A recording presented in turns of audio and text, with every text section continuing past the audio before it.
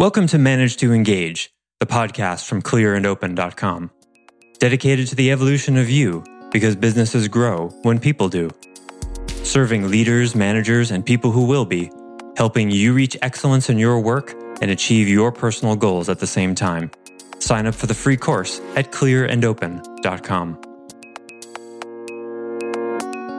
The breath is a really powerful and often used feature, technique in meditation because it's one of the very few things that can be completely in our control and also be completely not in our control. Hi, it's Joseph, and thanks for tuning in to Manage to Engage, the podcast from clearandopen.com. Over the last few weeks, we've gone through the basics of meditation. Now I want to shift into more specifically meditation for awakening and the true purpose of meditation. Meditation has never been more popular, but it's also been distorted into a utilitarian tool for productivity in its most accessible but least powerful forms. I liken the common meditation apps of the day to welding training wheels onto your bicycle. It's easier to start, definitely, but they'll slow you down. But don't worry, only forever. Meditation has the power to eliminate depression, anxiety, stress, drama, to increase energy, fulfillment, productivity, and radically transform your life for the better.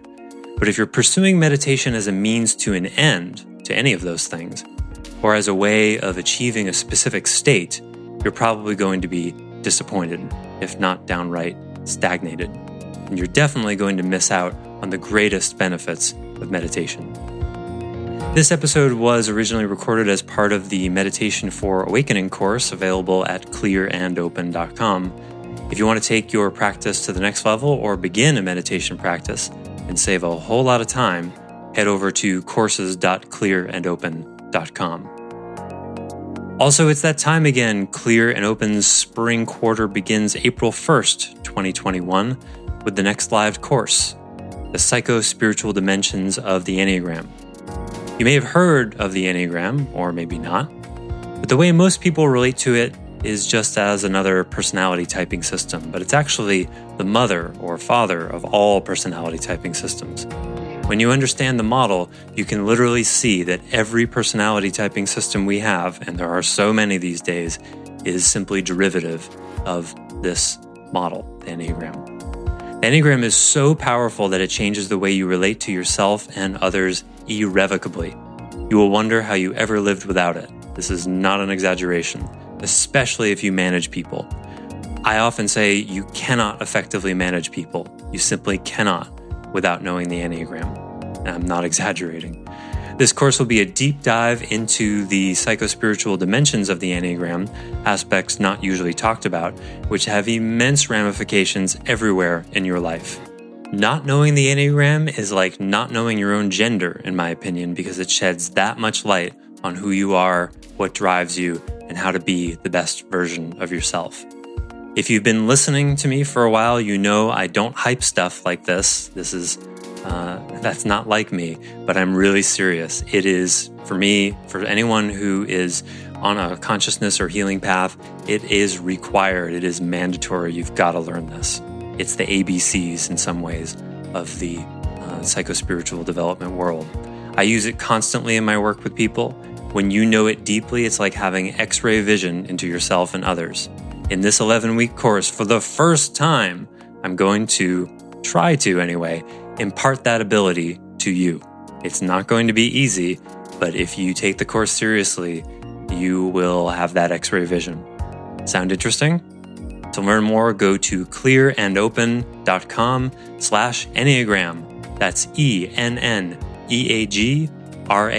Again, it's clearandopen.com/Enneagram. ENNEAGRAM. I hope to see you there. Thanks so much for listening. Now let's start the show.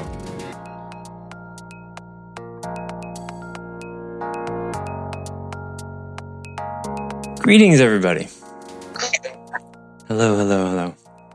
Nice to see some faces that couldn't make it last time. Also, a couple new people. Welcome. take a breath. You were probably breathing anyway, so you might as well pay attention to it. And hey, why not? Let's take another breath. Of course, most of the time we don't realize we're breathing, right? So what happens when you, without any intention to change it? It's remarkable how it just happens like that, isn't it? Like it knows exactly what to do. And you're just letting your breath be exactly how it is. Now I'm going to ask a question. You're continuing to watch your breathing. I'm going to ask a question, and I want you to not try to answer it, but sense for an answer in your body. It's not a question to think about. You're still watching the breath. And so your body is going to sense into the answer. Who's breathing? And just let that question be. What happens when your body receives that question? That's an example of inquiry. We'll probably talk more about that later in the course. Inquiry is not about coming up with an answer. It's about sort of surrendering your experience to the question. Who's breathing? You bring a kind of wonder and curiosity to that. Who's breathing? Can you sense that? Is it you? Where's that? Is the you behind your eyes the one who's breathing?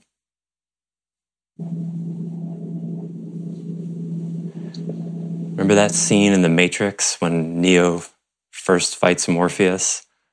And Morpheus says, because Neo is out of breath, and Morpheus says, "You think that's air you're breathing?" That's what this is. It's a call to investigate the truth of the matter.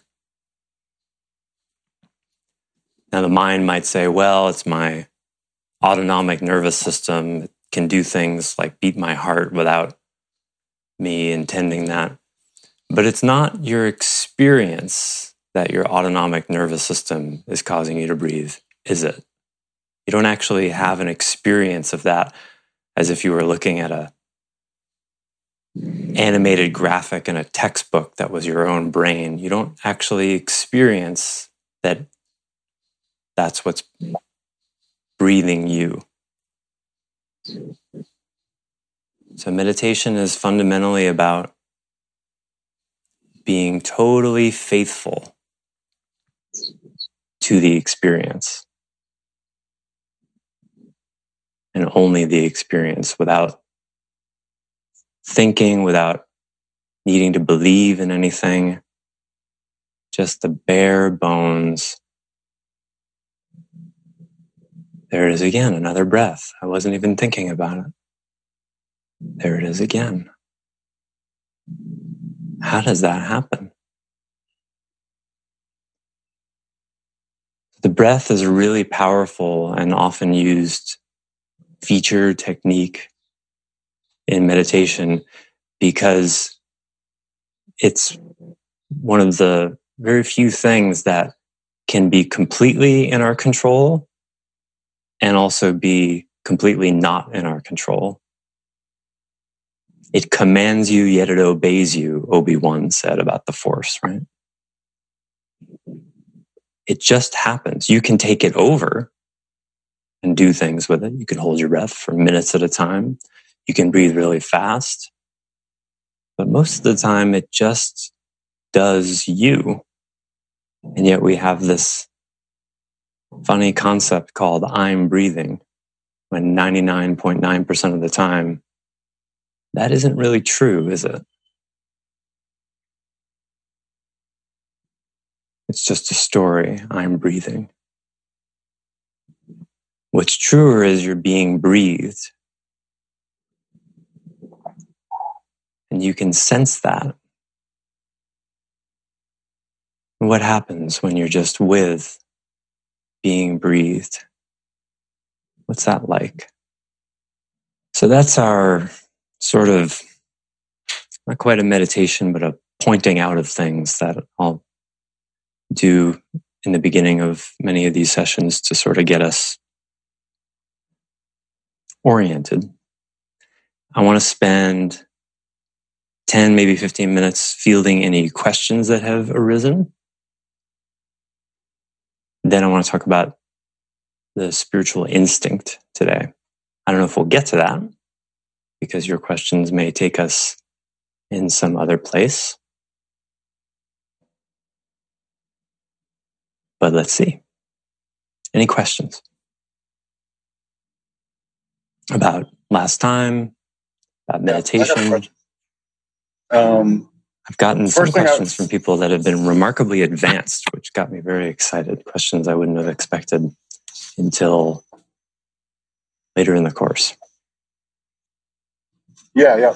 Although I don't fit into the advanced category at all. But we'll see. Nor do I.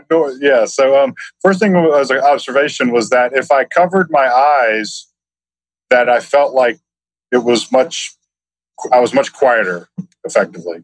Yeah, that's a great question. I'm glad you brought that up because we haven't talked about some of the sort of the mundane basics of meditation. And that'd be a good thing to talk about. And the second thing on that was just sort of how I felt about it.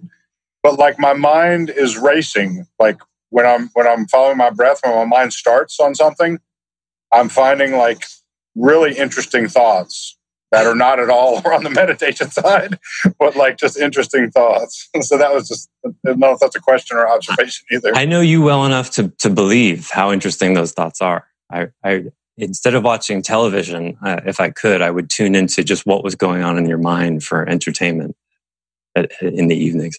So a couple of things I want to say about that. One is, I am a fan. There's different schools of thought. I'm a fan of closing my eyes with meditation. You'll hear usually either eyes closed or eyes half closed, or looking nowhere in particular is another one.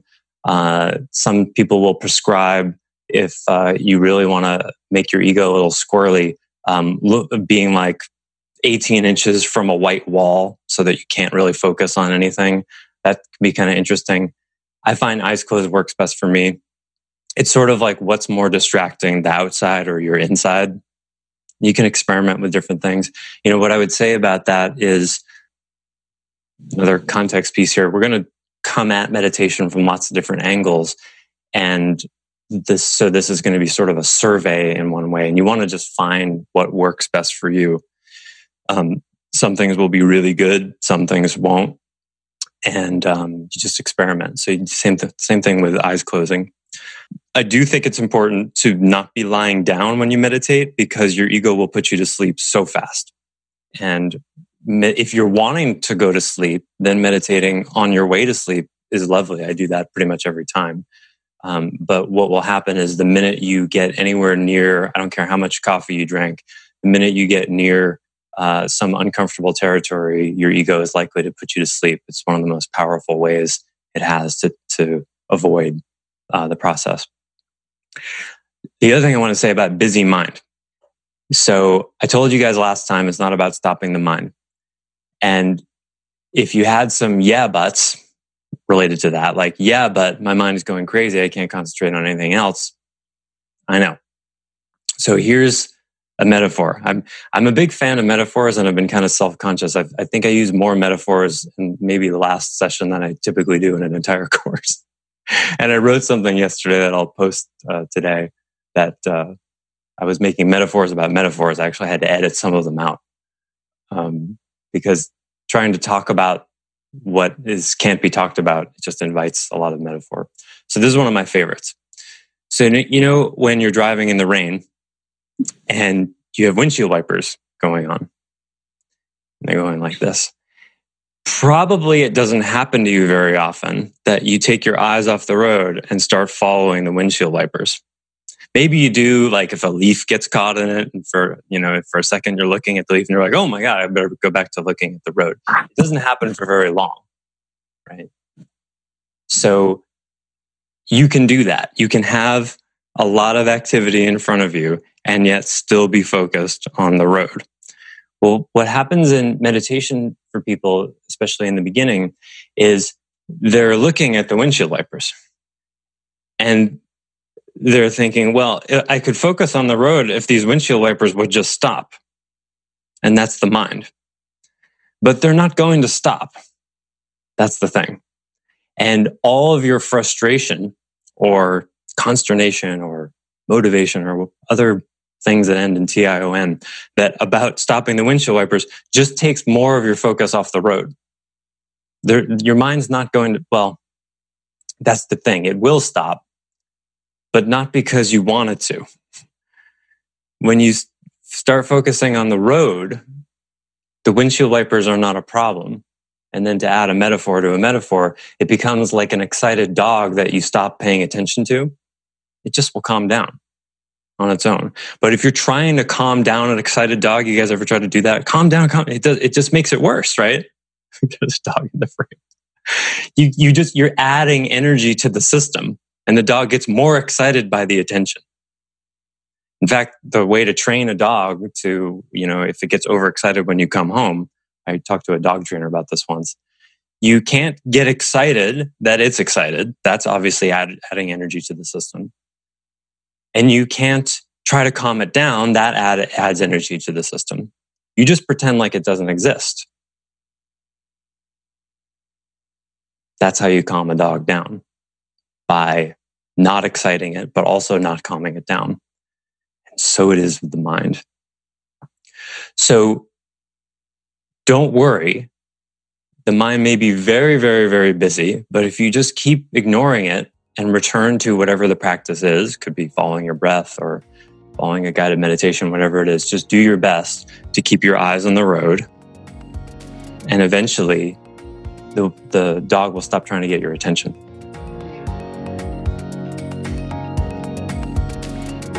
Thanks for listening to Manage to Engage, the Clear and Open podcast. Join us next week when you'll be a little bit closer to who you're destined to be.